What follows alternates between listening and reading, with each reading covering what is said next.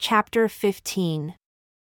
And now I Nephi cannot write all the things which were taught among my people, neither am I mighty in writing, like unto speaking, for when a man speaketh by the power of the Holy Ghost, the power of the Holy Ghost carrieth it unto the hearts of the children of men. But behold, there are many that harden their hearts against the Holy Spirit, that it hath no place in them. Wherefore, they cast many things away which are written and esteem them as things of naught. But I Nephi have written what I have written, and I esteem it as of great worth, and especially unto my people. For I pray continually for them by day, and mine eyes water my pillow by night because of them. And I cry unto my God in faith, and I know that he will hear my cry, and I know that the Lord God will consecrate my prayers for the gain of my people. And the word which I have written in weakness will he make strong unto them, for it persuadeth men to do good. It maketh known unto them of their fathers, and it speaketh of Jesus and persuadeth men to believe in him and to endure to the end, which is life eternal.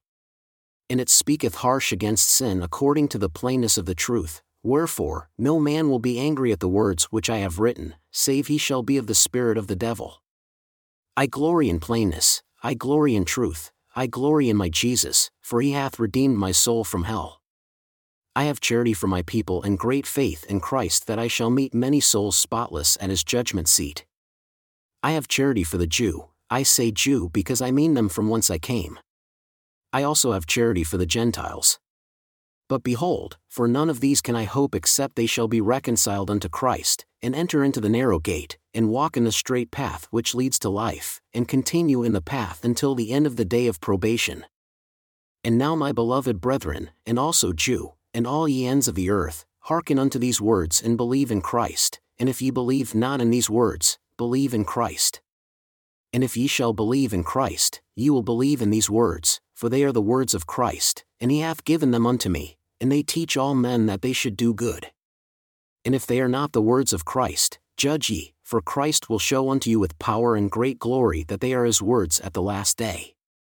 And you and I shall stand face to face before his bar, and ye shall know that I have been commanded of him to write these things, notwithstanding my weakness.